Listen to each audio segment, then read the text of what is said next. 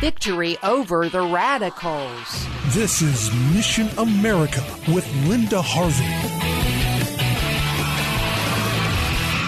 You've probably heard about all the local and state laws that homosexual activists have been able to pass in recent years that ban voluntary counseling for a teen who is attracted to someone of the same sex or who might be confused about gender. That's right. These bans, and they have been passed in 5 Ohio cities, penalize any counselor who dares to share the hope of change with these kids, many of whom only have these feelings because they were sexually abused. Well, there's now some great news. A counseling ban that passed in the city of Tampa, Florida a few years ago has been struck down by a court there. The court found that this was beyond the authority of the city and that these kinds of medical and psychological regulations have always been managed only at the state level in Florida. This is a huge victory for all of us, and it was led by the Christian legal firm Liberty Counsel, and it probably means that 60 other such bans in cities around the country, possibly those in Ohio, can be overturned as well. And if this happens, kids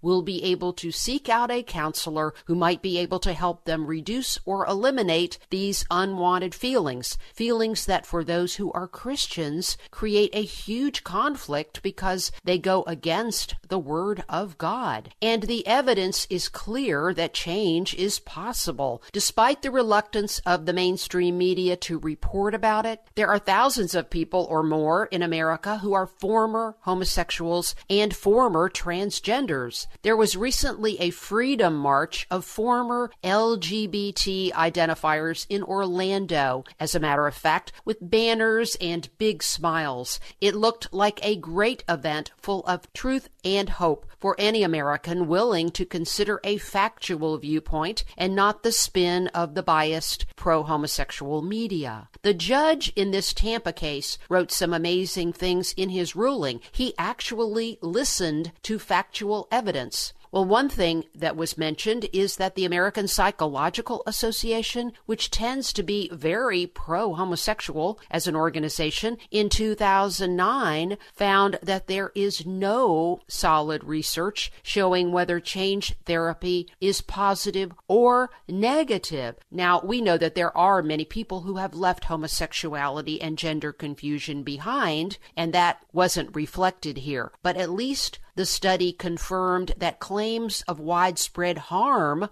are bogus. There have been some studies since that time with findings that don't add much more reliable information. We can all be very encouraged that this diligent law firm, Liberty Counsel, and the client it represented have given America a great gift, and perhaps we will see this freedom-denying movement stopped in its tracks. And now perhaps we can get back to helping children and teens overcome these troubling and disordered feelings and look forward to a very hopeful and positive future. I'm Linda Harvey. Thanks for listening.